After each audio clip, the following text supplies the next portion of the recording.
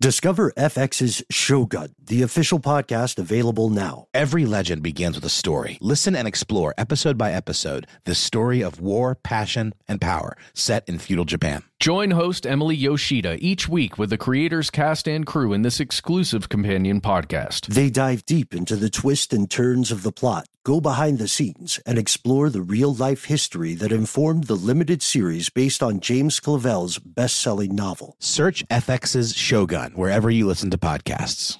This episode of Stuff They Don't Want You to Know is brought to you by Alienware. During Dell Tech Fest, score game-changing innovations with limited-time deals on select next-gen Alienware gaming tech. New dimensions await with advanced gaming systems like the Alienware M18 laptop powered by an Intel Core i9 processor. Featuring awe-inspiring visuals, liquid cooling, three-dimensional audio with Dolby Atmos, and impressive overclocking potential. Plus, build your dream setup with great deals on select gaming monitors, mice, and more must-have electronics and accessories. When you shop online at alienware.com/deals, you'll have access to leading-edge gaming technology to conquer the competition and free shipping on everything. Amazing prices await you for a limited time only at alienware.com/deals. That's alienware.com/deals. Have you heard about the social media platform for kids? It's called Zigazoo. It's a great place where kids like me can come together to make fun videos. Videos moderated by real people who review content before it's posted to the feed.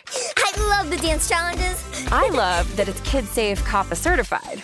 I don't know what that means. It means it has built-in privacy protections for your online data. Zigazoo, the world's largest social network. For kids. Download the Zigazoo app today.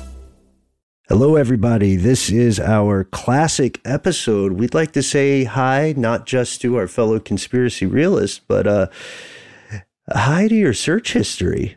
How's that doing? How's your search? What's a weird? Let's be Daily Zeitgeist about it. Noel, Matt, what's something weird from our search histories that you feel comfortable disclosing? Let me check my history. Oh wait, it's deactivated. Oh, that's weird. You're an incognito mode kind of guy?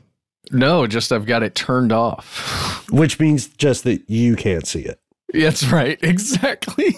My history is pretty boring. It's just a bunch of audio nerd stuff currently. And I've got how many firefighters are pyromaniacs legitimately?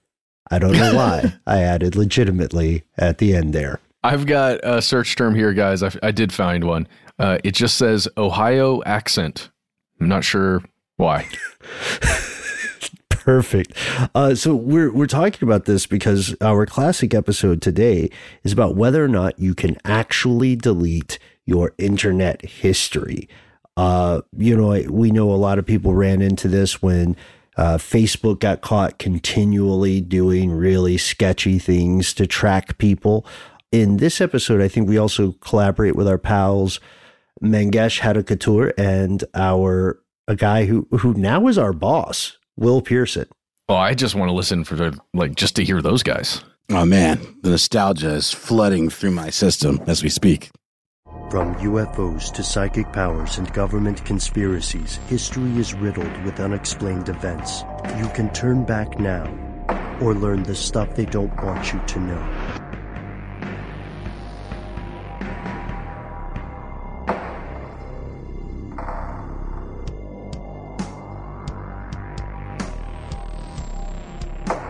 Welcome back to the show. My name is Matt. My name is Noel. They call me Ben, you are you, and that makes this stuff they don't want you to know. However, this is not your ordinary episode of Stuff They Don't Want You to Know. Actually, you know what? We should change that language, you guys, because I don't know if we've ever done an ordinary episode. Have we? Never. We've never.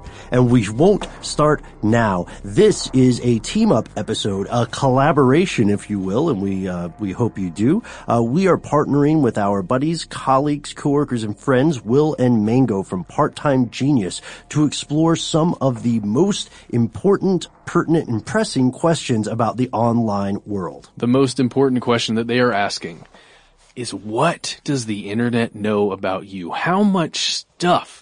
The personal, the really personal, the things that you wouldn't share with anybody else. Sure. Just talking to somebody on the street. How much does the internet know about you? And where does it live? Yes, so immediately after checking out this episode, head on over to Part-Time Genius to learn exactly what the internet already knows about you.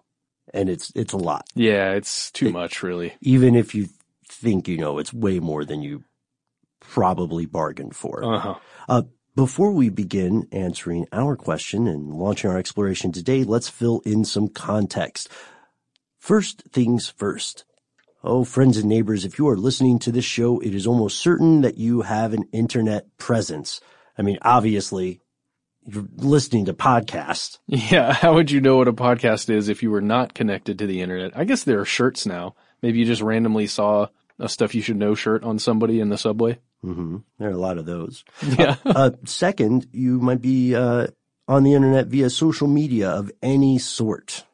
And finally, even if you just happen to be hanging out with some friends, and one of them happens to turn on our show just while you were in the room and you never once logged in or signed up for any social media, Facebook, Google, Twitter, Instagram, Friendster, Tumblr, LiveJournal, GeoCities, MySpace. That was was that a social media? GeoCities. Kind of, in a way. It was your own page, and you could connect other pages to your page. Wasn't it just kind of like a rudimentary, like, web hosting? Yeah, thing? But come on, man. It's the start. It was a city. It was the start of Remember the they all social- had like different neighborhoods? Yeah. Depending on your region. Anyway, I digress. So any of those things, you got no interest, never signed up, never gave them a lick of information. Even if you've never even had an email address. No. Several things are certain. At least a portion of your purchasing history exists in online record. If you've somehow managed to just pay cash money for every single thing in your life, you're one of those off the grid types, you are still not safe. And that's because various public records of your life are digitized. You guys, I was at the bank recently trying to do some bankery, and it came up on their screen. Mm-hmm. Pages and pages of my personal documents. I just happened to be able to see it. I was like, whoa. Oh, that's my marriage certificate. Oh, that's my mortgage. You know, all of this stuff. And I understand that when you submit that stuff, you know, into the public record, it's somewhere, but I was a little bit taken aback at how easily they were able to just pop it up on their screen. Was this routine bankery? It was routine bankery. It was transferring a check to someone, and they had to verify identities. Wow. And they had to find a document that had the maiden name of the individual in question. But yeah, no, I was just kind of a little bit taken aback by how quickly that stuff popped up on the screen. So all of that stuff exists. You got court and government agencies that have been posting public records online since like the 90s, right, Ben? Mm-hmm. Yeah, motor vehicle records, voter files, property tax assessments, professional licensees, and of course, court files are all up there in the cloud. And just to pump the brakes really quick, just to the social media thing, we skipped over something really important here. Yeah. What happens if you don't have a social media profile? Yeah. It doesn't matter because maybe your friends do. And guess what? Most of these social media platforms or apps that you end up downloading, they ask for your contacts in your phone, especially if you're on your phone. And if your number happens to be in your friend's phone, your email address, your physical address, all of that stuff is accessible by these apps and by these social medias. So maybe the platforms are taking a look at you just in case maybe in the future you make an account, or they can just take that information and sell it to somebody else. Who fits that persona, right? Or a construction persona. Okay, yes. This is the background of the grand painting, right? So it's obvious that meeting one of these exceptions would be pretty uncommon, right? Mm-hmm. Meeting all of them would be downright extraordinary, on the level with a superpower. Most people have some sort of internet presence, whether consensual or non-consensual, even if it's only a footprint found in various public records, as Noel mentioned. And for this episode, let's call this series of ones and zeros the Digital You.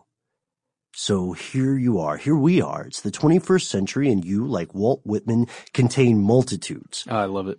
Several compelling studies indicate that our online personas often contradict our physical personas in a number of ways. And one great example of this is, you'll see studies that say the image somebody creates or exhibits on Instagram or Facebook is a little bit more happy or cool than the image they project in real life. It's like curating your life, and how people perceive you. It's sort of cultivating an image that you see as being the best you, putting your best foot forward, even though we're all sad sacks of waste. Well, yeah, I can remember specifically my Xbox persona for a long time. I was avid into the first-person shooters, and I was not very nice. I went through a time where I was not very nice as a kid playing Halo. You talked about people's mothers? Oh, I so did. I talked so much trash. Troll? I wasn't a troll, but I was intense and very competitive. I could see this, oddly enough. Well, I had it separated so far from the, my walking around persona. It was so different when I got that controller in my hand that this is so true. And you were like the nicest person Nolan I know. Yeah.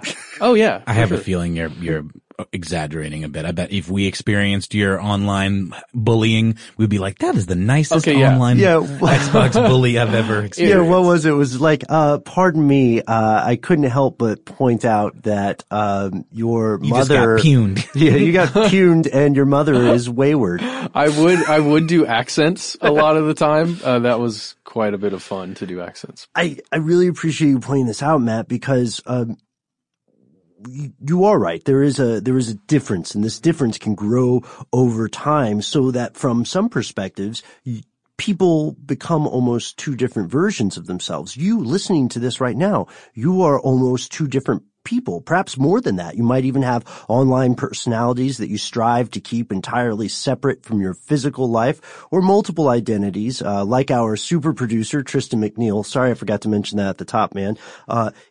Tristan probably has numerous identities for the sake of anonymity. Yeah. Right? Yeah, he's nodding. He nodded. He has 5 at least. He has 5. Or he's waving at us. Or that was a high five. In today's episode focuses on these identities and their creation and their deletion. Today's episode asks, what happens when you want to delete this information? Could you do it? And how? Or more disturbingly, why not? So let's get into the internet. How many users are there in 2017 of this old thing called the World Wide Web and all of its associated stuff? Well, there's an estimated 51% of the world's population that has some kind of access to the internet.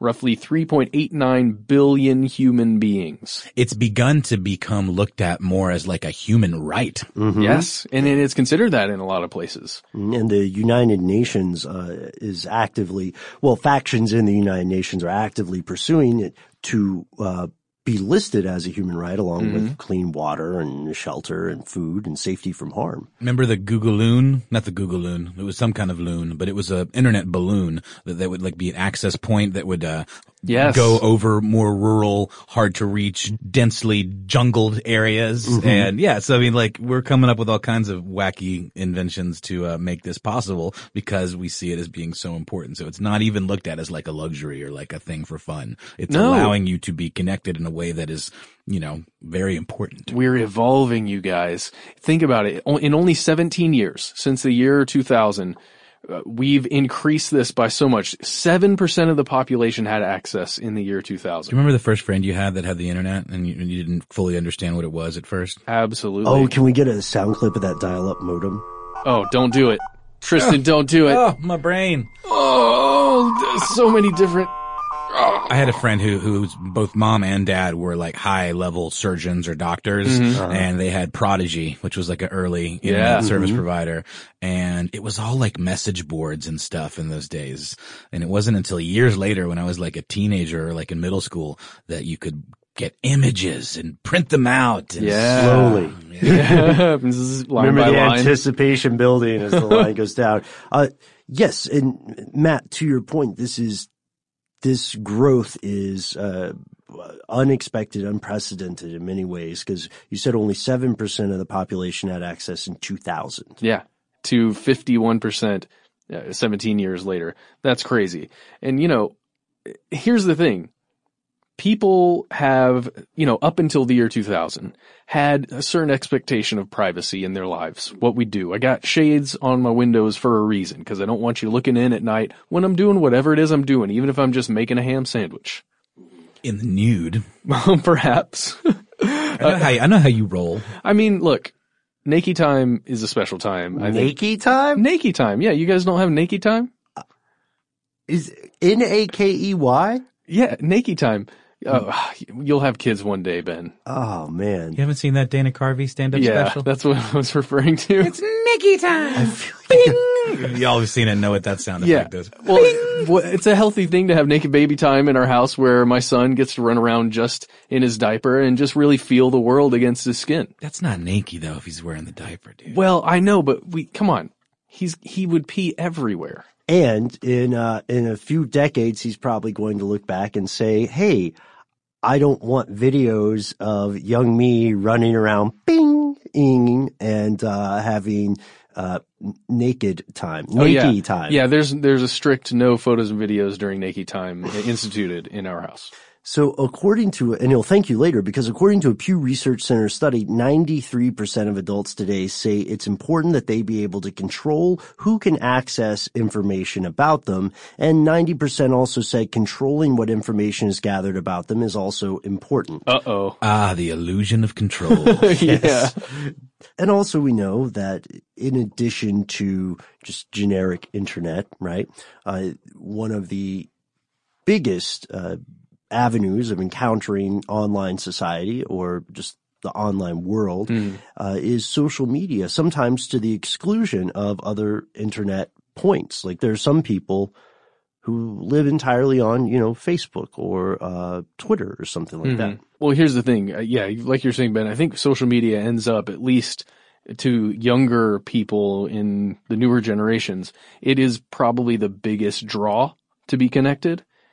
For anything, because you're not really using it for a lot of utility access that maybe an older adult would do to check on finances or do any of that kind of stuff. You're getting on there so you can connect to your friends.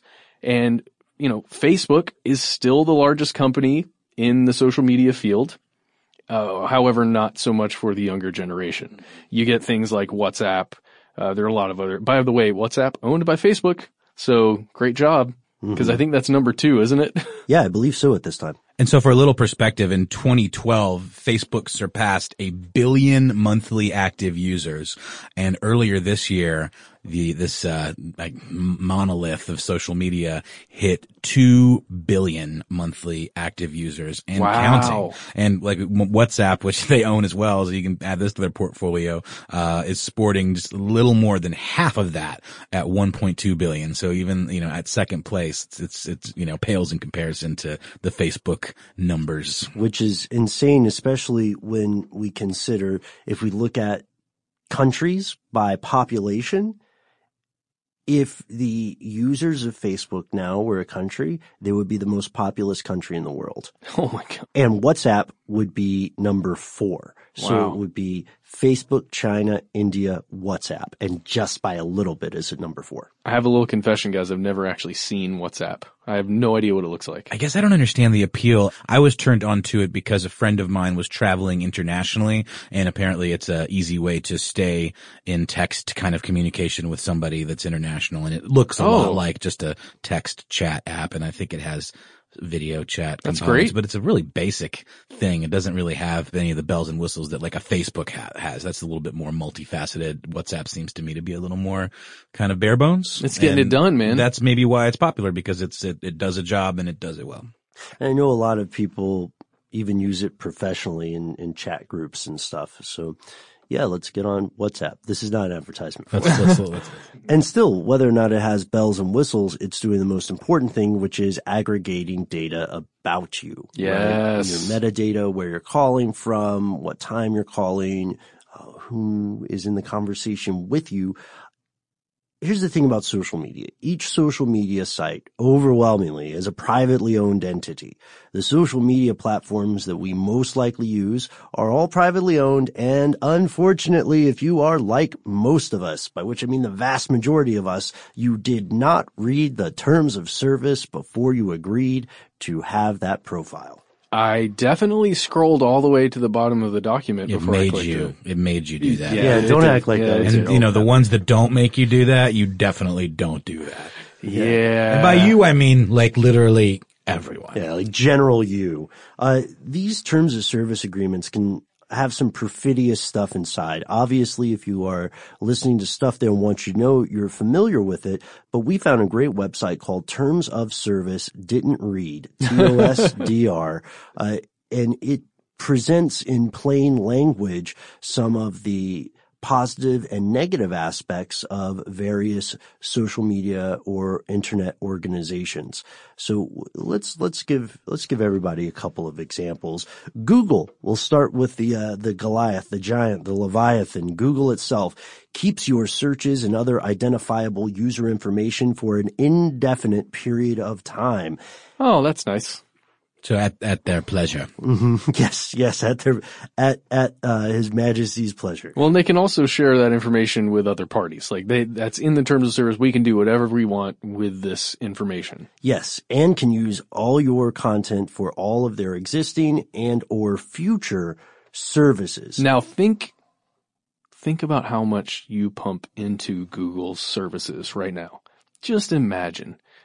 Personally, calendar information is in there. Email information is in there.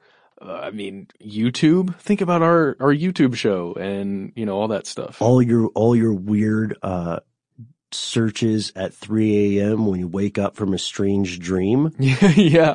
All your, what does this animal mean? Why is it wearing socks? They know. Your Google Drive, anything that you're backing up there. Oh boy. Tracks you on other websites. And then also there's YouTube. And Google and YouTube have the right idea. It's like giving people all this free stuff and everyone's really stoked and grateful at first. It's like, Google, YouTube, thank you so much for this free services. Mm-hmm. But you're giving them something way more valuable than they're giving you. Yeah. I mean, one could argue in terms of like ultimate financial worth. Mm-hmm. It's very true. And we've had our own issues with the old YT, and some of their terms are a bit strange, and they have it written in the terms that they can change them at any time. And they can also remove your content at any time, and they don't have to tell you about it. They can also demonetize your stuff without telling you. And if you decide to delete a video, YouTube doesn't actually delete it. We will get into the surprising gray area of what it means to delete something. Even if they remove it for one reason or another, they still have it. They still have it. And not to plug anything on this show, but on this website it shows DuckDuckGo, the search engine. Yeah. And all it says is no tracking with a little thumbs up sign. DuckDuckGo is a good alternative for people who don't want Google searches recorded. Be aware, of course, that your internet service provider or your ISP will still be tracking what you do, but DuckDuckGo is a good way to get around Google. There was also a thing, I haven't visited it in a while, called Scroogle, SCROOGLE, and it does Google searches without the web scraper. It says Scroogle.org is gone forever, says the site owner. Oh, well, they must have got popped by the man.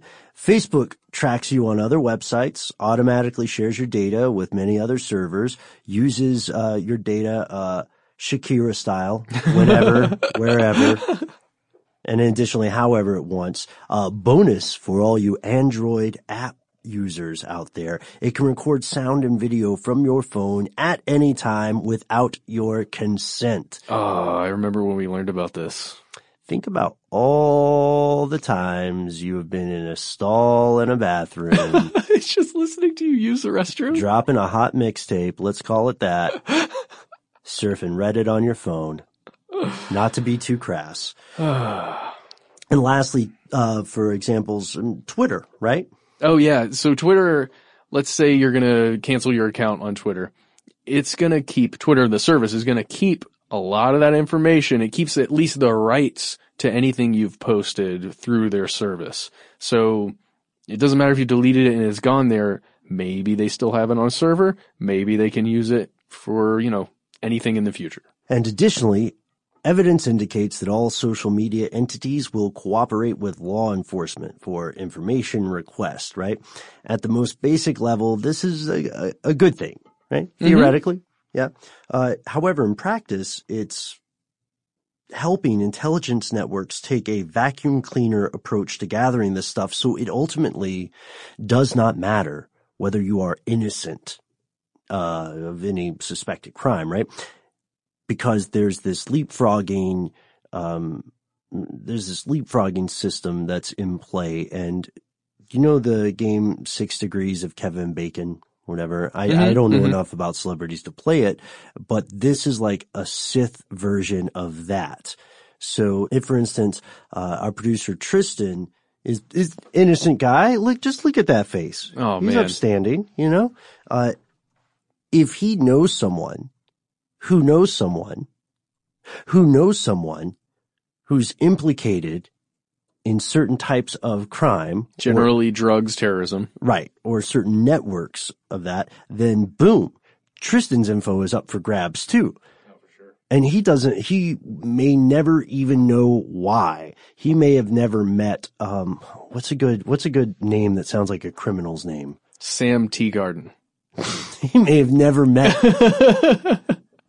may have never met, Call him Sam the Sham. Sam the Sham Teagarden. Yeah. Yeah. But now, simply because he is at best tangentially related, his information is now up for grabs. Yeah. So- yeah. Well, we do know that there have been a lot of historic cases going through the court system in the United States looking at what what law enforcement can get, how much they can actually ask you to pull out of their website. There's that recent case about a group that was I think it was an anti-Trump website that was organizing a bunch of protests and stuff, and the FBI was looking to get access to pretty much every user that had ever been on that website, anybody who had ever checked it out. Mm-hmm. And it's going through the court system right now to see constitutionally what can be asked for. So thankfully,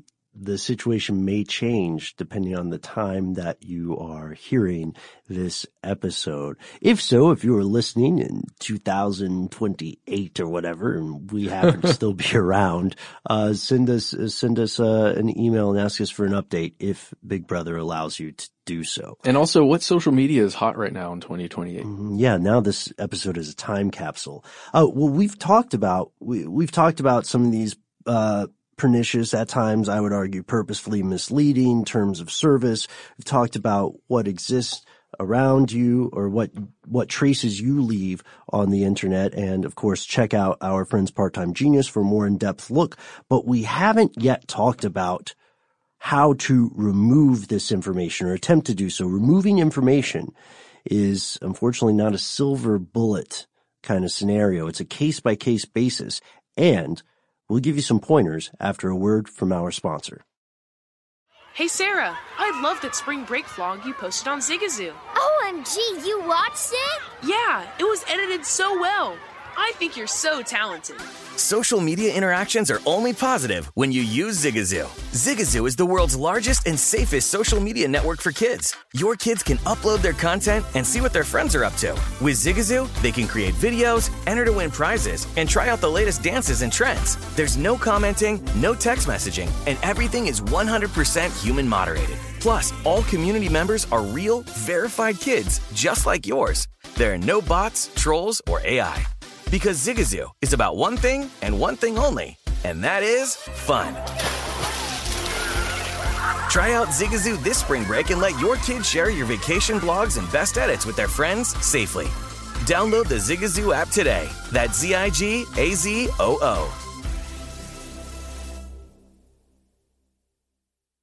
Hey guys, it's Ray from the Bobby Bone Show here to tell you the national sales event is on at your Toyota dealer, making now the perfect time to get a great deal on a dependable new SUV like an adventure-ready RAV4. Let's go! Available with all-wheel drive, your new RAV4 is built for performance on any terrain, from the road to the hills to the trails, all over. And with plenty of passenger and cargo space, plus available tech like wireless charging, and your entire crew can stay connected. Or check out a stylish and comfortable Highlander with 3 spacious rows of seating, up to 8 passengers. Yeah. And with available features like the panoramic moonroof, you can sit back and enjoy the wide open views with your whole family. Plus, both RAV4s and Highlanders are available in hybrid models. So no matter your style, you can drive efficiently and save on gas. Visit your local Toyota dealer. Check out amazing national sales event deals on RAV4s, Highlanders, and more. Visit buyatoyota.com. That's buyatoyota.com. Toyota, let's go places. Join Metro. They help you stay ahead of the game with nada yada yada. That means no contracts, no credit checks, and no surprises. Outsmarting yada yada means, taxis and stuff. Shady subscriptions. Did you guys ever order something online and you thought it was just like a one-time purchase, but then you found yourself subscribed? Yeah, I had to call and stop payment on something because I had subscribed to it through Apple Pay. And even though I had put a new card on there, it still was tied to whatever card was associated with my Apple Pay. So I had to go through this whole process of getting it pulled. It was really, really annoying. Well, that'll never happen with Metro by T-Mobile because you don't take yada yada in life, and you're not going to take yada yada from your wireless provider. Metro has no contracts, no credit checks, no surprises, and nada yada yada, helping you stay ahead without compromising on things you love the most. Stop by one of over 6,000 Metro stores nationwide.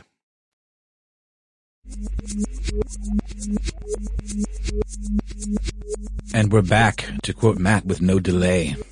Yes. I don't know why I love that so much. I don't know why. You said it one time. You said we're back with no delay. And the way you said it, it just made me happy in my heart. Well, I'm talking about audio plugins, obviously.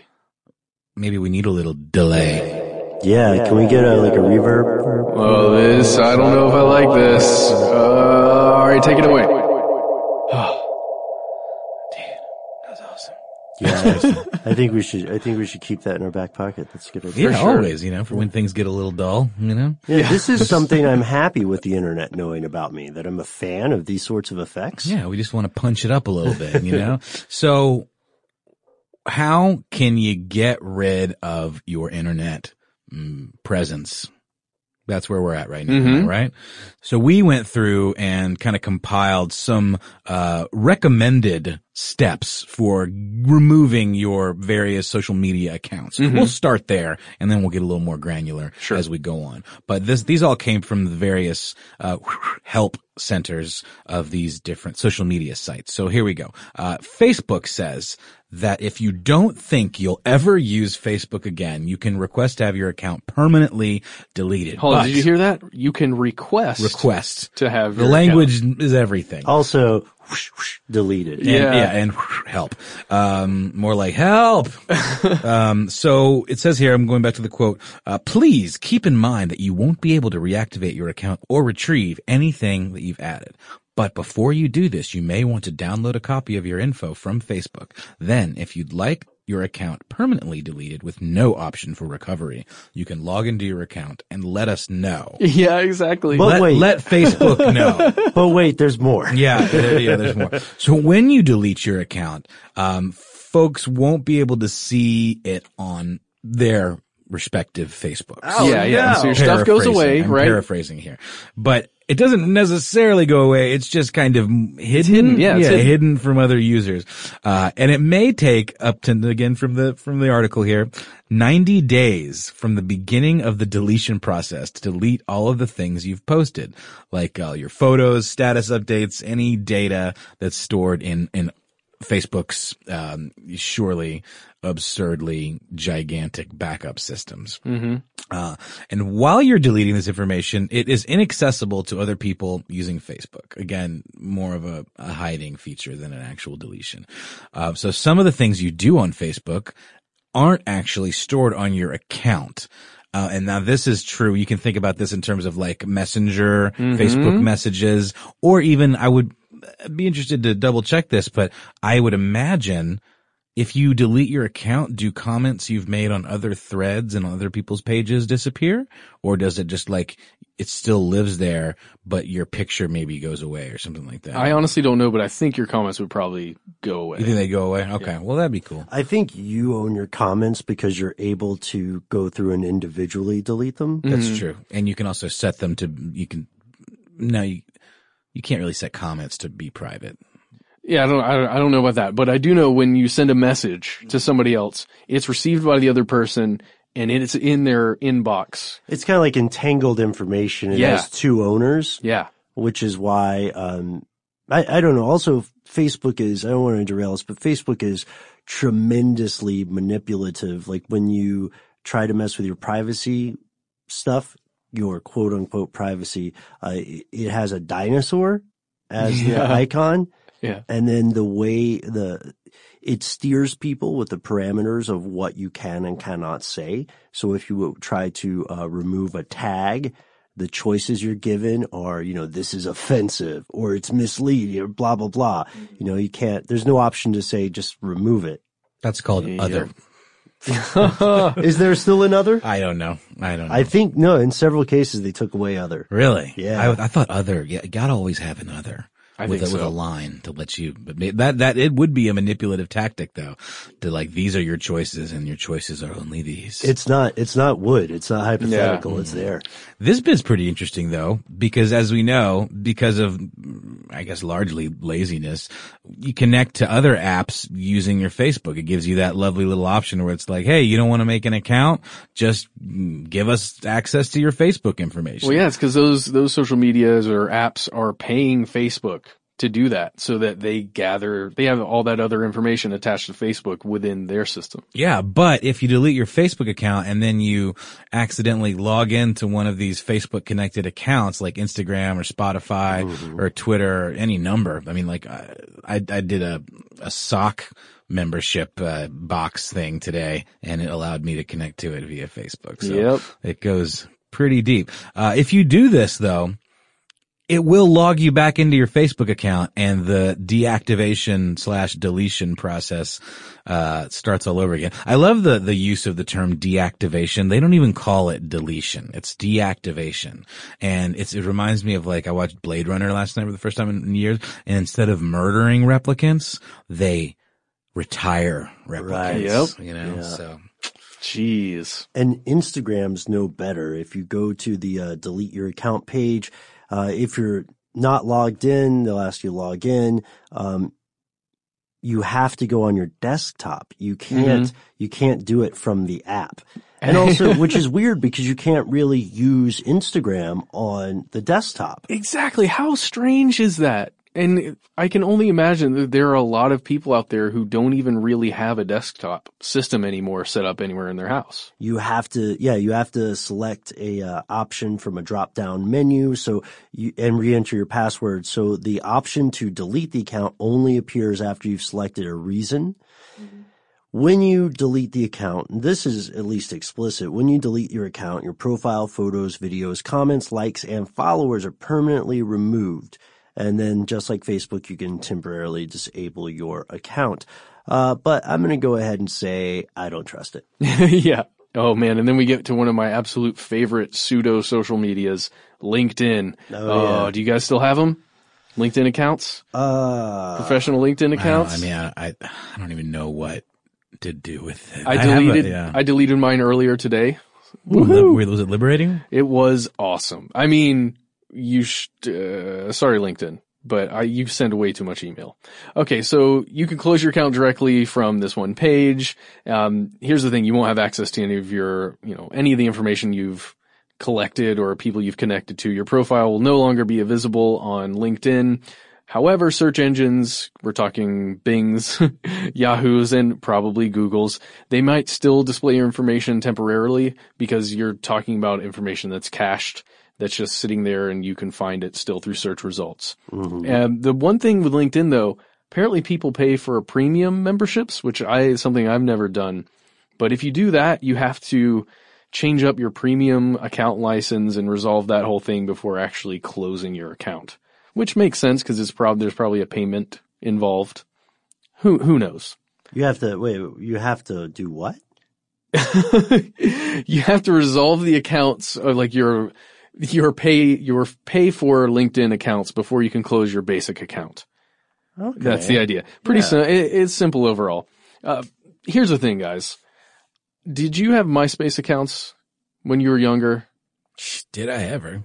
Yeah. I had like the flickering GIF backgrounds and everything. All dude. day. The MIDI track that would trigger.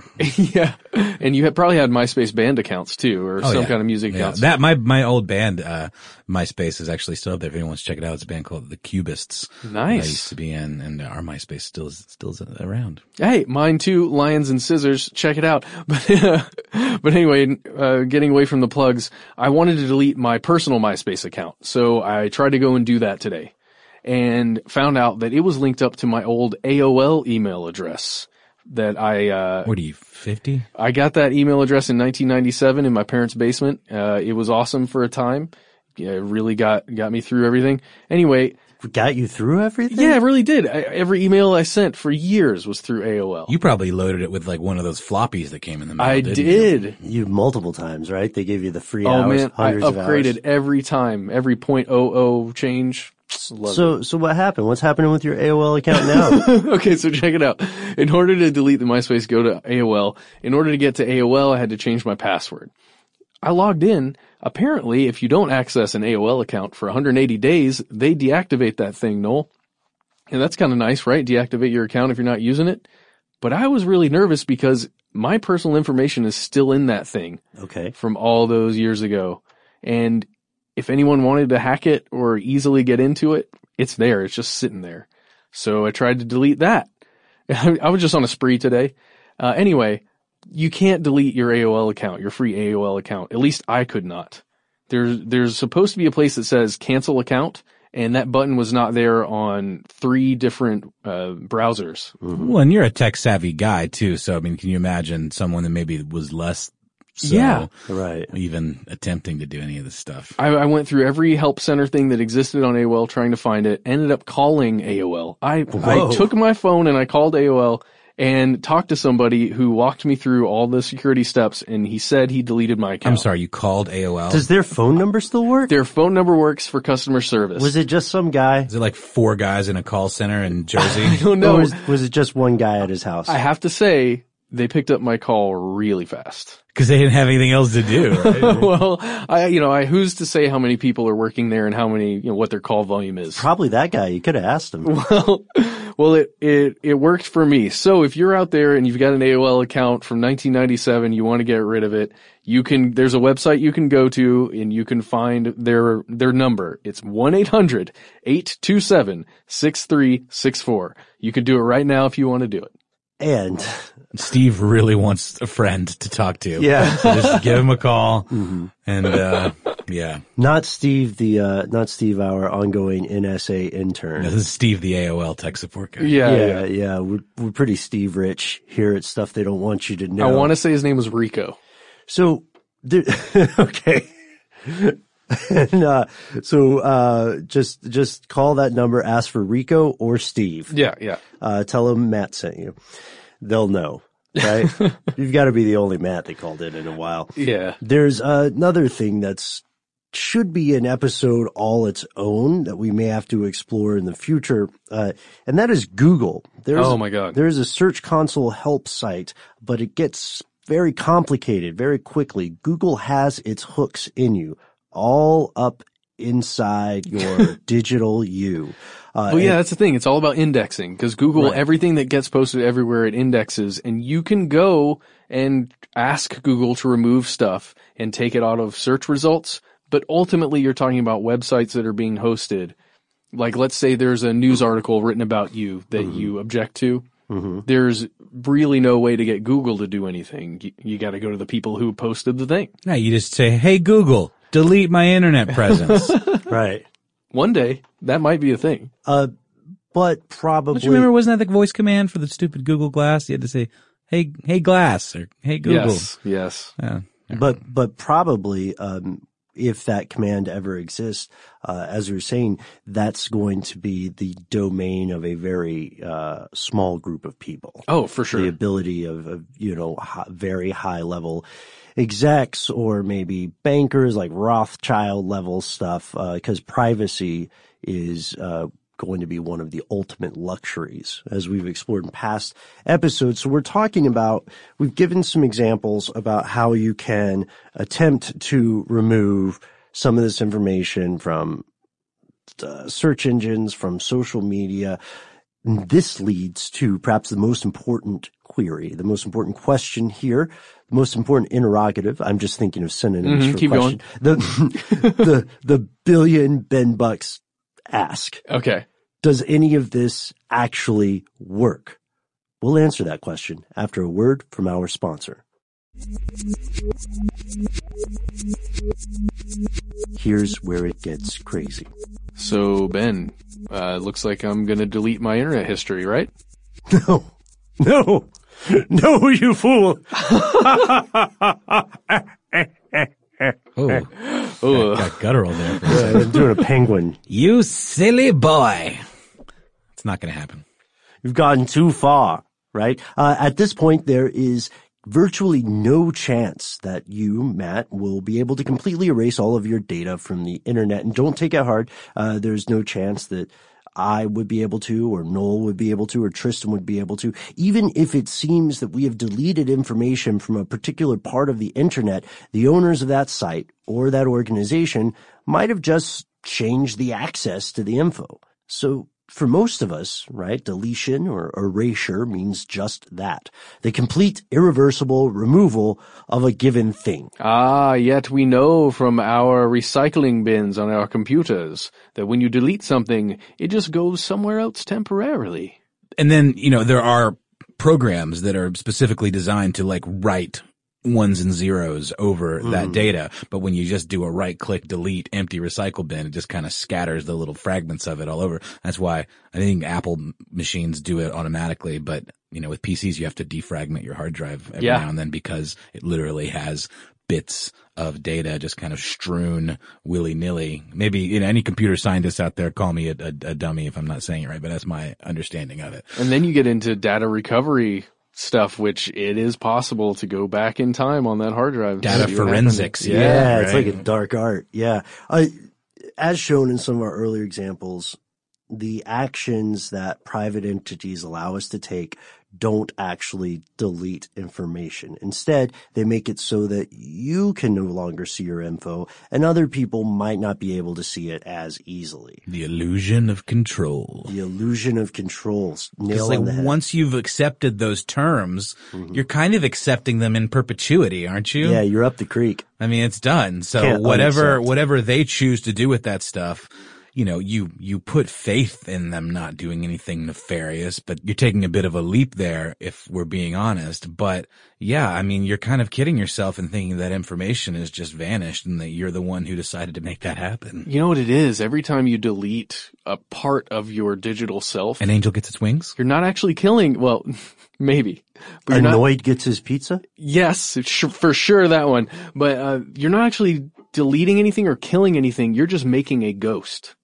Because that ghost is then able to go through, some kind of data aggregation thing through whatever service you were using, and then they're taking it and creating a new version of you, but it's just a couple more ones and zeros. Right. And the remains of your digital self, I like this ghost analogy, Matt. Your ethereal digital self will be used for various purposes, targeting, for ad campaigns, right? Then they may not know Matt Frederick anymore, but they certainly know American male 25 to 36 or something like that. And then they know, and then that is the new label for your ghost. They also learn social networks and preferences. We don't need to know, like if we all just become American male, age X to Y or whatever, and we're all connected with a social network, they don't need to know our names to influence that social network. And this can also go into aggregate electoral data, right? Or election data, rather. This makes it dangerous in the real world because it ties into public sphere influence. And we have a great example of that in recent history.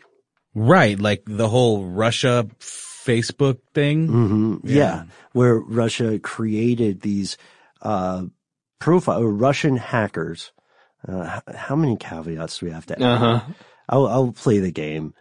Allegedly Russian affiliated hackers went into Facebook and created bot personas and bot or false front organizations, to plant news stories and sway people's political decisions. Additionally, as I think we already mentioned here, in many cases, information we share with other people will remain after we attempted to delete everything else. If Noel has a picture of me and it's under his profile and I delete my profile, it's not going to remove that photo of me. It'll remove the tag? It'll maybe it'll remove the tag. But, we'll still see my mug. Yeah, he was doing the clown face again in celebration of It. Did you notice that? Right, yeah. Or as I like to call it, the Eddie Vedder face. Oh, okay. Thank you both. One great example of this, in the past, celebrities have tasked their PR teams with removing unflattering photos from the internet. This rarely meets with success. One example I remember is there was an unflattering picture of Beyonce Knowles, the R&B singer, entertainer. Yeah, babe. Okay, sure. And this picture was funny, and it became part of what people call Photoshop battles, and they were changing the background, they were making it funny. It was a meme. She's kind of like in a mid squat in like a dance move that obviously if you saw the whole thing in context, it'd be super badass, but it's one of those like mid face squat things where it's just the right moment to make a very obviously gorgeous woman appear kind of mannish. Kind of She-Hulky. A little well, that was one of the Photoshop ones. They turned her skin green and she looks like she's just like, hulking out literally. But, and then her people took issue with this and attempted to have it scrubbed from the internet. But as we know, that's a little harder than it sounds. The worst thing you can tell people who are spending their free time on the internet making jokes is, hey guys, please don't make a joke about this. Our president actually did that, where there were some unflattering photos of him that he did not want to be making the rounds, and the internet collectively laughed at him. Yeah, and rightly so. I think unfortunately, if anybody is out of touch enough to ask for that deletion without the power to enforce it. I wonder if the executive branch would have the power to enforce it. In other countries, governments do have the power to prevent images from being outside of, being out in the public sphere, but those countries have a different manner of control over information dissemination. I do want to say before we go on, there is one the only example I can think of someone who was able to keep a lot of their pictures off the internet, Gary Larson, the creator of Far Side. You can still find a bunch, but he wrote this really nice letter to people where he said, hey guys, I just kind of want to keep it in the books if that's okay. And he's super humble, super funny, of course, because Gary Larson, you can still see a lot of it on there. Just where someone is obviously taking a picture of a comic with their cell phone or something. But that's the only even partially successful version. Hey, Sarah, I love that spring break vlog you posted on Zigazoo. OMG, you watched it? Yeah, it was edited so well. I think you're so talented. Social media interactions are only positive when you use Zigazoo. Zigazoo is the world's largest and safest social media network for kids. Your kids can upload their content and see what their friends are up to. With Zigazoo, they can create videos, enter to win prizes, and try out the latest dances and trends. There's no commenting, no text messaging, and everything is 100% human moderated. Plus, all community members are real, verified kids just like yours. There are no bots, trolls, or AI. Because Zigazoo is about one thing and one thing only, and that is fun. Try out Zigazoo this spring break and let your kids share your vacation blogs and best edits with their friends safely. Download the Zigazoo app today. That's Zigazoo. Hey guys, it's Rich Davis from Covino and Rich here to tell you the national sales event is on at your Toyota dealer, making now the perfect time to get a great deal on a dependable new SUV like an adventure-ready RAV4. Available with all-wheel drive, your new RAV4 is built for performance or any terrain from the road to the trails. And with plenty of passenger and cargo space, plus available tech like wireless charging, you and your entire crew could stay connected. Or check out a stylish and comfortable Highlander with 3 spacious rows of seating for up to 8 passengers. And with available features like the panoramic moonroof, you could sit back and enjoy the wide-open views with the whole family. Plus, both RAV4s and Highlanders are available in hybrid models, so no matter what your style, you could drive efficiently and save on gas. So visit your local Toyota dealer and check out amazing national sales event deals on RAVs, Highlanders, and more when you visit buyatoyota.com. Toyota, let's go places. Join Metro. They help you stay ahead of the game with nada yada yada. That means no contracts, no credit checks, and no surprises. Outsmarting yada yada means, taxis and stuff. Shady subscriptions. Did you guys ever order something online and you thought it was just like a one-time purchase, but then you found yourself subscribed? Yeah, I had to call and stop payment on something because I had subscribed to it through Apple Pay. And even though I had put a new card on there, it still was tied to whatever card was associated with my Apple Pay. So I had to go through this whole process of getting it pulled. It was really, really annoying. Well, that'll never happen with Metro by T-Mobile because you don't take yada yada in life, and you're not going to take yada yada from your wireless provider. Metro has no contracts, no credit checks, no surprises, and nada yada yada, helping you stay ahead without compromising on things you love the most. Stop by one of over 6,000 Metro stores nationwide. There's one more wacky neighbor-type character we haven't covered in the ongoing sitcom known as Your Digital Self on the Internet. That is the government. Oh, it's that wacky NSA, the National Security Agency. What are they getting up to this week? Well, it's formally a secret government agency that we like to talk about on this show. We even have an intern from there that hangs out with us and listens to every little thing we do. Big ups, Steve. You'll get through that chemistry class. They collect data, signal intelligence. Oh, that sounds good. It's very, very good. Here's the thing. They're great at it. So great that they're the best in the biz. It's also really good at finding those loopholes, ways around original mandates. Oh, and all of this is in the name of national security. So longtime fans of the show and privacy advocates around the world, you guys are hopefully aware of the NSA's official stance, which is the NSA's charter limits its powerful surveillance to the rest of the world, not to U.S. citizens. Okay, I think we're done with that bit.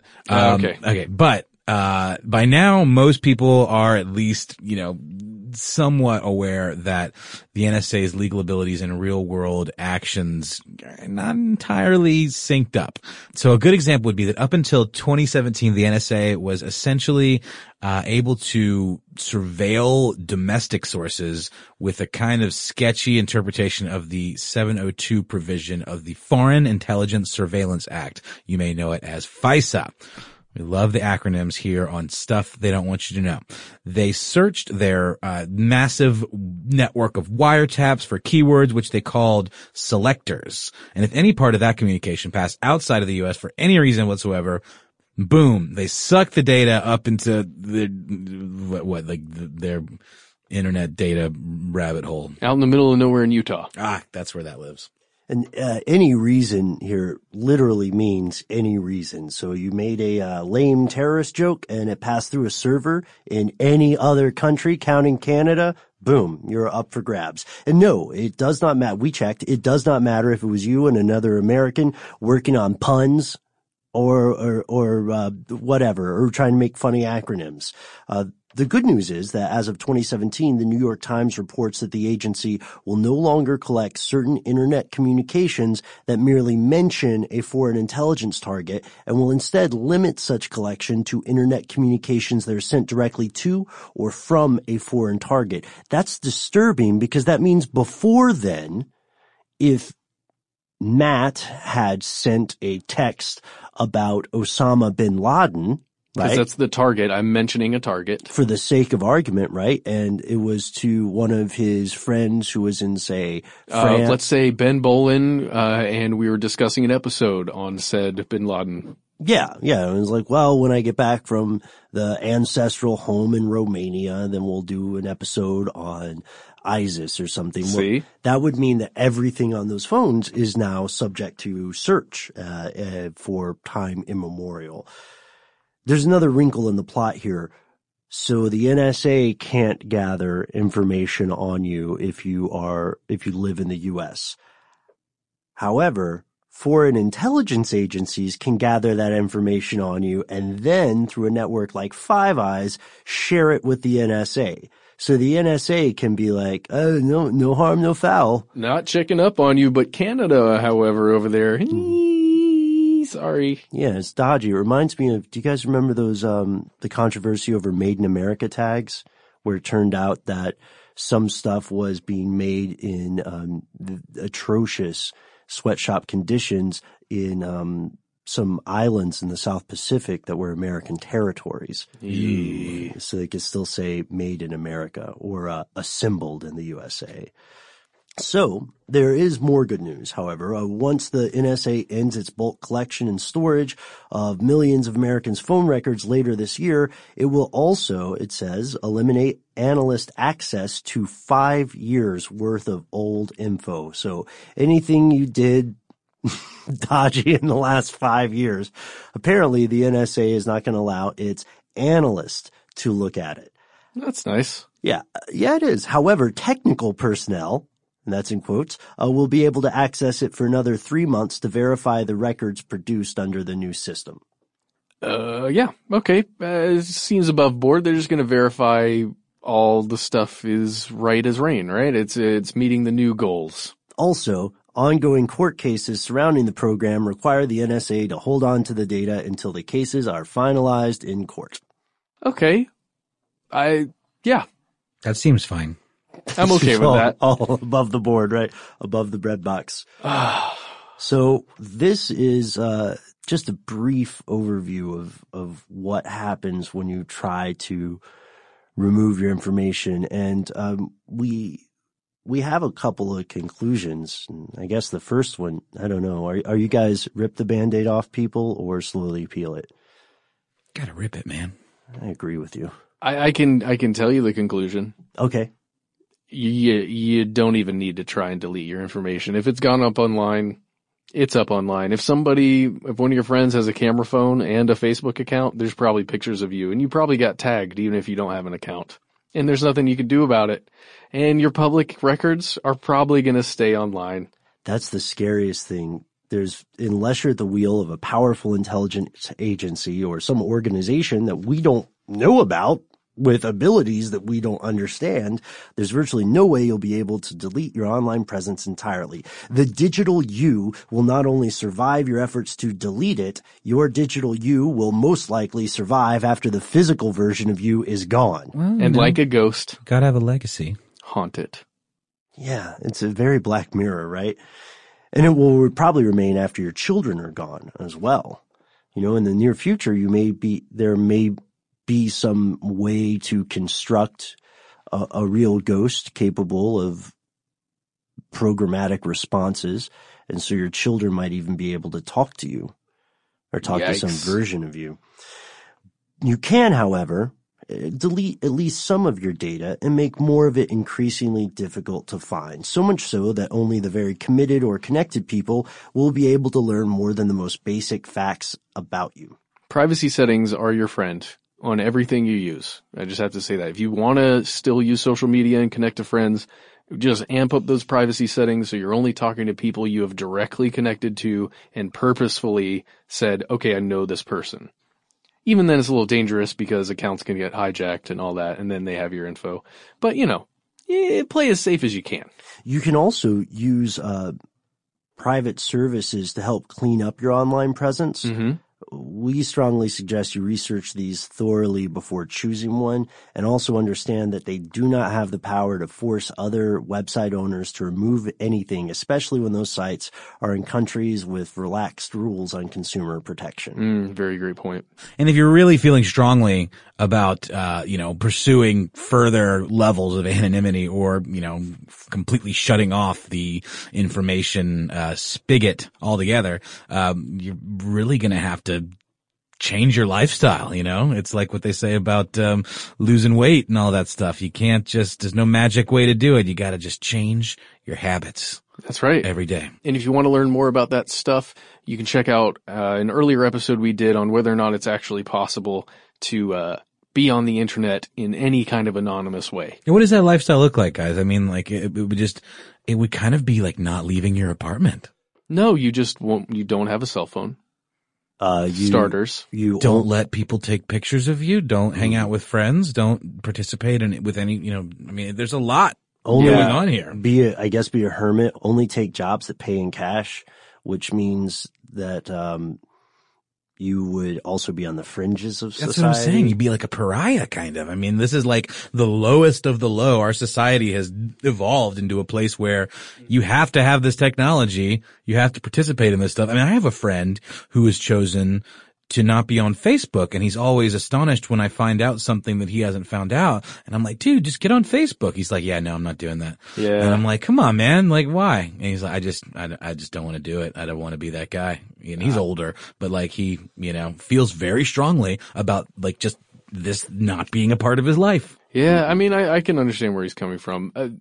Another thing you could do if you wanted to change your lifestyle in this way is to get a law degree in contracts and digital agreements. That way you can actually read the terms of service every time and then decide, maybe I don't want that. But here's the thing too. There's this great article in The Guardian about the terms of service debate, and a lot of it, it dealt with several layers of this, one of which being the word accept versus join or opt in or whatever, that all matters. Mm-hmm. And, they're trying to feed into this past, habit of just click through, don't even pay it a second glance. But there's discussion of like, should we change where the terms fall in the process of signing up for a service? Should it be right up front? So before, you don't have instant gratification, because it's always at that point right before you get the thing, you click it because you're just like ready to have the thing. So you don't even think about it. So, trying to maybe steer people into possibly reading the terms a little more carefully, since there's some really heavy stuff in there. But, this article talked about how it was in The Guardian, written by David Barraby.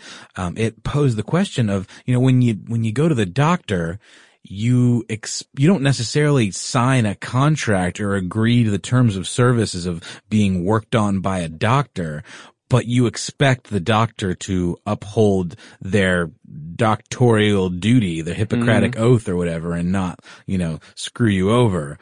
And it's almost like this article suggested that maybe society could almost influence some of these companies to be a little more responsible and not sell your stuff to third parties instantly, There's so much money in it, though. Or at least to be better stewards of your information. Oh, okay. And there is some good news. If you live in some countries, if you live in the European Union, you may be able to take advantage of something called the right to be forgotten. Do check it out. It's the idea that you are ultimately the owner of your own data, your own creation. There's a fantastic fact sheet, Ben, that you posted here for us that you can find online from the European Commission, and it goes through all of these different rules, like what kind of has to be met for you to take on this right to be forgotten. Sure. And it's fantastic. You can find it if you search for it. Still not a silver bullet, and if you are listening in the United States, it's not going to help you. But I guess we would be remiss, as we're drawing toward the end here, we would be remiss if we didn't point out there are also advantages to having information online in the cloud, locating loved ones in emergencies, arguably convenience, and of course medical processes, right? And in some, to dovetail the point that you and Noel were making earlier, Matt, this does all come down to a matter of trust. Indeed, as we said earlier, faith. How can you trust but verify the claims of private companies such as ISPs and social media platforms? How can we trust the statements of a government when we're aware of the actions it has taken in the past? Spoiler, and this is just my opinion, you cannot. I think arguments based on faith are not the strongest. It's tough to imagine a company or a government or even an individual willingly giving up all the power implied in this great amalgamation of fortune. And if you're not prepared to completely divest from the internet, I mean, because it is a heck of a lifestyle change that we were describing here, then perhaps your best bet is to treat everything you post online, no matter how ephemeral and arbitrary it may seem, as part of your permanent record. Do you guys remember those threats?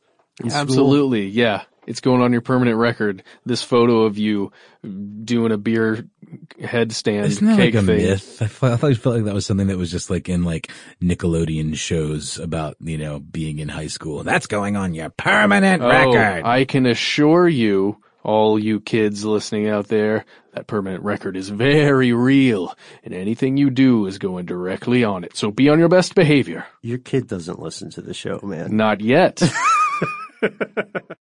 We hope that you have enjoyed this episode. I know it went a little longer than usual as we were exploring this stuff. We want to hear from you. Are you a person who has been contemplating hopping off the grid? Do you have a weird story about some internet voodoo that occurred to you? Or are you a person who came in from the cold? Were you formerly off the grid? Did you have the kind of parents who never gave you a social security number? I know a couple of folks like that in the crowd. If so, what has your experience been? I got creeped out recently. I got a video gaming system, which I sound like I'm in the 1800s when I say stuff. You got a video gaming system? Yeah, I have a PlayStation, and just the built-in erosion of privacy stuff there, you know, that there's a button just to automatically share things out. Yeah, to start streaming. Yeah. Yeah, I don't know. It's a different world, right? But we want to hear your stories about that, and we'd like to hear any advice that you have for your fellow listeners. Oh, yeah. Have you tried to delete something? Did you find a really great way to do it, or a way to get through the Google webs, all the spider webs that Google has? Let us know. Yes, and let your fellow listeners know as well. Speaking of your fellow listeners, that reminds us, it's time for Shout Out Corners. But not just your average garden variety shout out corner, ladies and gentlemen. No, not a bit. I don't know why I paused dramatically. We're doing a physical shout out. We're going to shout toward an actual human face. Yes, that's right. Remember earlier in the show, we mentioned that this episode is a team up, a collaboration with our colleagues over at Part-Time Genius. We are lucky enough to have one of the hosts of Part-Time Genius, Will Pearson, here live on the show in person. Will, thank you for coming. Hey guys, great to be here. Will, we promise we're not actually going to shout in your face. Okay, thank you. I really, really wanted to, just for fun. Though. Wow! That's because you're full of rage, Matthew. No, it's very happy, excited. I'm happy to be here. I may shout at you guys just out of enthusiasm. Excellent. Please keep it down, man. my bad. Please direct the shouts toward me. I probably have the worst hearing of the three of us. So, Will, you on Part-Time Genius explored a subject that is kind of a rabbit hole and a fantastic complementary exploration to our own that we just had earlier in this episode, whereas we were asking what can a person delete off the internet, or if it's possible to do so. You and your co-host Mango were exploring what information actually exists about a person online. Right. And this idea for us came about because one of our listeners wrote in after having an experience being at a grocery store, buying a product, going home, and despite having never looking up that product online, they started being targeted with ads about that product. And it was not a common thing. It was some sort of independent soda or something like that. And they thought, this is weird. Like, is this coincidence, or am I actually being targeted in some way? And so that's really what we started exploring more. You know, it's one of those things that I don't think most people are surprised that, you know, they're being tracked online when they visit a website, and that then maybe they're targeted with ads because of that behavior online.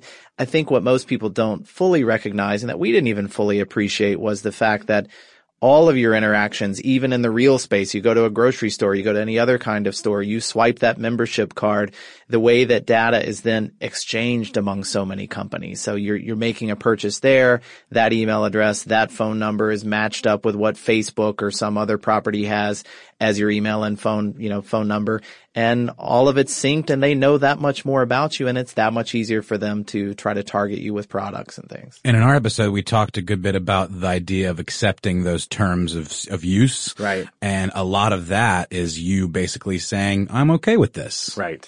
Legally speaking. Yeah, absolutely. I mean, that's one of the things that we talked about is studies that are showing that, yes, we know that this information is all out there and that they know this information about us, but at the same time, it's pretty nice to be connected and it's pretty nice to have this convenience. So do we really want to give that up? And most of us say no. Would you say, for the uninitiated in this strange web of info bartering, would you say that maybe your common brick and mortar loyalty cards are symptomatic or part of this network? Absolutely. So you've provided, the cashier with your phone number, your email address, and then there are companies, and just to give a couple of examples, like there's a company called Datalogix, which works with these grocery stores or other brick and mortar. They're purchasing this data. They're then turning around and selling it to a place like Facebook. And so Facebook has this ad programming division called Atlas that's very sophisticated, much more so than I think we even realize, that they then have this data. And when that information is synced up, they knew that friend purchased that can of soda because they had either swiped their card or given their phone number, or that it was likely to be them.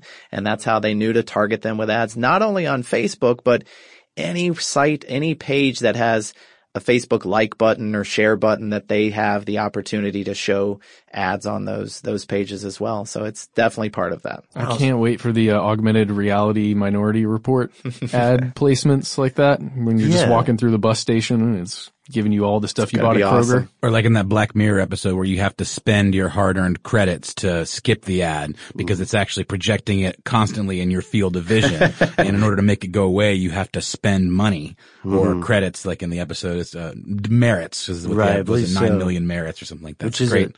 Great episode. Fantastic, Very, very bizarre and prescient. On a bright side though, if it's grading us on how likely we are to do things, it reminds me of like a global version of high school superlatives, maybe it's not all bad, maybe it's not all crime. Maybe I'm like, most likely to, open for, Louis C.K. Whatever, dream big. Next question. So that's what I was going to say. Yeah, Ben is most likely to open for Louis C.K. Definitely. Maybe open the door to the bathroom while he's walking in. All right.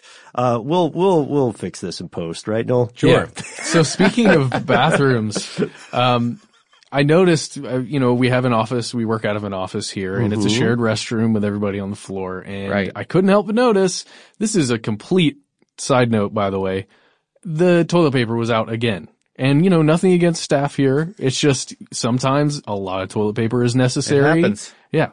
Yeah. And, Will, I think maybe you found a solution. Well, we've got good news for you here. I mean, we know that there are over 8 billion items out there connected to the web, and we've been looking into all of these different types of devices. And there is something which is kind of like the internet of toilet paper, and it's this new product called Roll Scout. And it informs you via text or email or app when the toilet paper is low or out. And I have to admit, I made fun of this product when Mango mentioned it on our episode. And then as I thought about it more, and I thought, you're a business owner, you're a cafe owner, you're something like that. I mean, this is something that really ticks off a customer, right? And so for $60, you can then keep tabs on this and know when that toilet paper is running out. So I'm kind of all in on this thing. Have you seen those Amazon buttons that you can get? No, it's like a button that's specifically tied to a product, like Tide or something like that. Yeah. And you stick it to your washing machine. And when you notice that you're getting low on Tide, you jam that button and it automatically places an order for you for Tide. So it's like, we participate in this stuff as well. And like these apps and things like that and the button are almost like complicit versions of this tracking stuff where we're kind of participating in this process. And it's like for people, this argument that it's worth it. Have my info. It's fine. I don't care if you know how many times I ordered Tide because you even search for things on Amazon. Right. You'll start getting served up ads like in your Gmail account. It's all connected, clearly. Right. And I think that's one of the things that we talk about in the episode as well is, we focus so much on what are the websites we're visiting and what are we doing on social media, and we're not stopping to think about all of the products that are integrated into our everyday lives, which are now connected to the broader web, that are providing data and other information to these companies as well. There was one that kind of made me laugh at first, and then it scared me. It's this product called Aristotle from Mattel. It's basically like this $300 version of Alexa, but for little ones. And so you have it in your room with a baby or a toddler. Mm-hmm. And it not only has the facial recognition and voice recognition, but it's a machine that's in this room that is able to track pretty much everything that's happening there. So every time a diaper is changed, every time a feeding is occurring. And so from day one, these lives are being tracked. And at some point, this data is then available to Mattel to do whatever with, right? To decide how we need to be, retargeted in some way, or how products need to be customized for us. So, maybe not used in a scary way, but at the same time, it's just so odd to think that from this first day of a baby's life, all of this data is available. Yeah, it's not scary at all, Will. It's the only way we'll be able to make the first real super AI. We have to know exactly what a human is like from the day it is born until it is able to put its own pants on. You're right. And it's called Aristotle, which sounds very smart. So it must be fine. Do you think all this stuff has affected the field of market research a lot? Can you even imagine? Borderline replaced? Yes. Yeah. With all of this data there, it's hard to even imagine how much these jobs in that world of market research have changed in the past 10 years. How much more data and an overwhelming amount of data that's there and what to do with it. So it's probably one of those things at this point that even the companies coming up with it, they're like, we don't know what we're going to do with this, but we're going to have so much data and just salivating over that. By gosh, by golly. Now, one of the questions that occurred to us when we were listening to your episode was the concept of whether or not this is inevitable. Has the zeitgeist already shifted? Are the badgers out of the bag, so to speak? Right. What do you think? Do you think that it's possible that people would somehow rebel against this, or is it at this point, has it already reached what Malcolm Gladwell would call the tipping point? You have to feel like this is already past a certain point where, again, because of the upsides, or what we would perceive as the upsides, the pleasure that's brought to us by having this constant connection with other friends and what people are getting out of that, and the ease that it's, the fact that I can go get my Tide just by pressing that button or whatever it is. That convenience means a lot to people, and I think they're willing to sacrifice a whole lot just to have those things. So I don't know. I'm sure there's going to continue to be battles over this and more battles over this, but it also feels like we're only seeing the beginning of this complete connectedness in a way. We're in the prequel. If this were a film. This is it. And as stuff gets better, the AI gets more advanced, maybe we won't even have to push the button. It'll just know that we're out of Tide based on our habits and our purchasing patterns for Tide or some product. It'll automatically know what to send us when, so that we never run out of, American craft singles. Or even stuff that you didn't know you wanted. It'll be like, it's just there. Mm-hmm, like, Noel Brown, we have delivered your shipment of Tide and 2 rutabagas. I was craving a rutabaga. And you sounded just like my wife, which makes it even more creepy. This is just, Ladies and gentlemen, on this show that we always endeavor to not just provide information, but provide opportunities to act. And with this in mind, Will, we were hoping to ask you, I say hoping to ask, we'll just ask you, is there any advice or I guess words of guidance and or words of warning that you could give to our listeners when it comes to their online presence? I think honestly, it's really just about being aware that this is happening and trying to know what your comfort level is with this. If this is not something that you're comfortable with, these companies having all of this data, and a certain amount of this is inevitable, right? But if you don't want that data to be shared, you probably need to avoid signing up for these memberships of, various clubs and things where all of this is exchanged. But for the most part, it's making that decision for yourself. Am I comfortable with this information being out there? But then just being cautious and knowing that any information that you're providing to one company is going to be shared with several others. Mm-hmm. And any activity that you're participating in online is available to so many others out there as well. So I don't think there's any sort of like magic thing that you can do. And as you guys have discussed, the idea of trying to just completely wipe the web of your existence is pretty much impossible, right? So I think it's just deciding whether we're willing to participate in the digital world as it is now, and if so, to what extent? I have another question too to follow up, because it just occurred to me.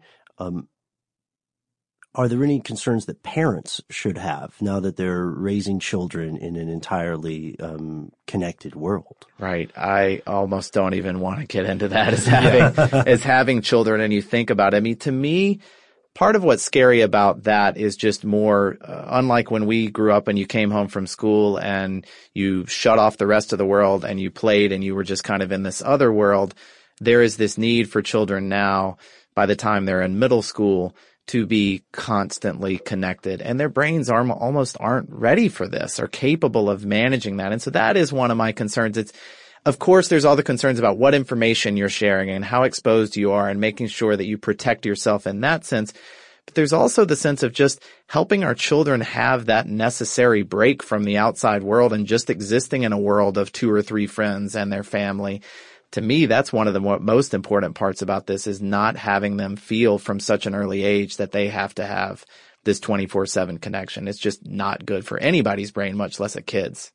I'm struggling with that with my kid, and I'll have to just be like, okay, it's over. Right. iPad time. It's done. Yeah. Just let it go. He's like, but I have to. Right. You don't. Right. You don't have to. Yeah. And it starts as almost toddlers. She's 8. Yeah. I mean, but she's, sort of I don't want to sound like I'm tooting my own horn, but kind of an advanced 8-year-old, I suppose. But it's just like, it hurts me to see her almost falling into these kind of addictive behavior cycles where I'm just like, stop, right. You're obsessed. And let it go. We're saying stop as we're also peeking off to the side to see if we have a new email or whatever it is. Oh, I'm the worst. And I set the worst example, and it's like the classic do as I say, not as I do, which I just feel like a total hypocritical jerk. But I'm trying every day as well. But I say move to the Blue Ridge Mountains. They have some great communities out there.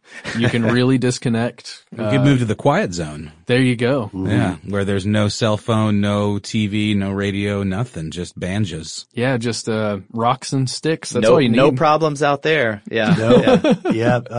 Also the most stable people. That's right. Tend to congregate there too. And that is a story for another day. Kidding. You can check it out right now because we did an episode on our, dare I say, misadventures in the quiet zone. And before you do that, Will, we want to thank you so much for collaborating on the show and for coming and lending your expertise to our friends and neighbors in the audience. Oh, this has been a lot of fun. I'm a longtime fan of the show here, so it's really been a blast getting on to work on this together. And lest we forget that this was but a taste of the Part-Time Genius perspective on this subject. So where can folks go find the full meal? Hey, this was our brand new episode over at Part-Time Genius. Come check us out, and we hope you enjoy it. Wherever you get your podcasts. That's right. Nicely done, Matt. Yes, nicely done. That's the line. And this concludes our... But not our show. Matt, Noel, Tristan, and I will return next week with something hopefully, I'm going to say equally fascinating, but maybe a little less disturbing.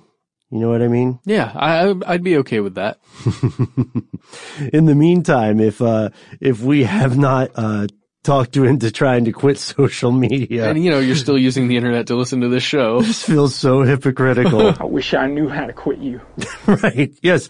Although it does sound a little bit hypocritical and contradictory. I think it's kind of funny that we're saying it at this point.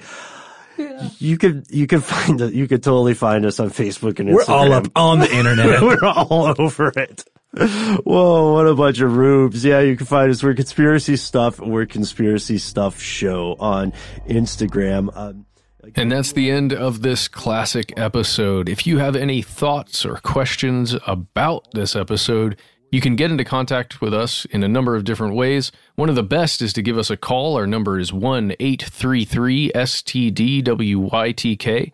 If you don't want to do that, you can send us a good old-fashioned email. We are conspiracy@iheartradio.com. Stuff They Don't Want You to Know is a production of iHeartRadio. For more podcasts from iHeartRadio, visit the iHeartRadio app, Apple Podcasts, or wherever you listen to your favorite shows. Have you heard about the social media platform for kids? It's called Zigazoo. It's a great place where kids like me can come together to make fun videos. Videos moderated by real people who review content before it's posted to the feed. I love the dance challenges. I love that it's Kid Safe COPPA certified.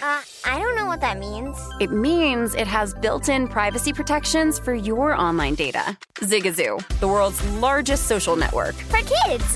Download the Zigazoo app today. Does money stress you out? Let Facet flip your financial chaos into clarity. Finding Facet immediately put us at ease. Facet's innovative approach to financial planning ensures your money works as hard as you do, enabling members to experience the joys of having your finances in order. That makes us Facet for life now, I guess. Visit Facet.com, FACET.com to learn more. This ad is sponsored by Facet. Facet Wealth is an SEC registered investment advisor. This is not an offer to buy or sell securities, nor is it investment, legal, or tax advice. These testimonials are from current Facet members who are not compensated. All opinions are their own and not a guarantee of a similar outcome. Did you know that most salads travel over 2,000 miles to reach your plate? But not with 80 Acres Farms. Their crisp salad greens and herbs are food less traveled, going from farm to store in days, not weeks. They stay fresher for longer in your fridge. My salad lasts all week long, which means less food waste and easy meal planning. Oh, and did I mention there's no need to wash these greens? Because 80 Acres Farms uses 0 pesticides. Visit 80acresfarms.com to learn more and find their salads and salad kits at your local Harris Teeter.